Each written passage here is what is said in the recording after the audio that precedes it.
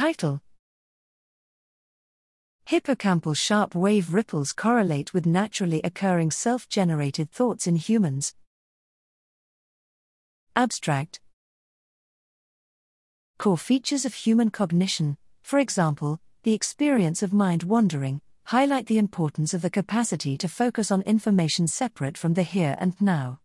However, the brain mechanisms that underpin these self-generated states remain unclear.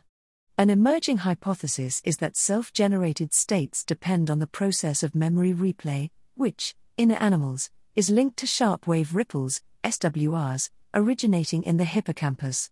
SWRs are transient high-frequency oscillations that exhibit circadian fluctuations and, in the laboratory, are important for memory and planning.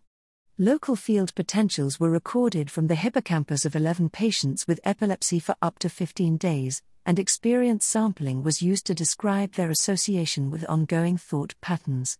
SWRs were correlated with patterns of vivid, intrusive ongoing thoughts unrelated to the task being performed, establishing their contribution to the ongoing thoughts that humans experience in daily life.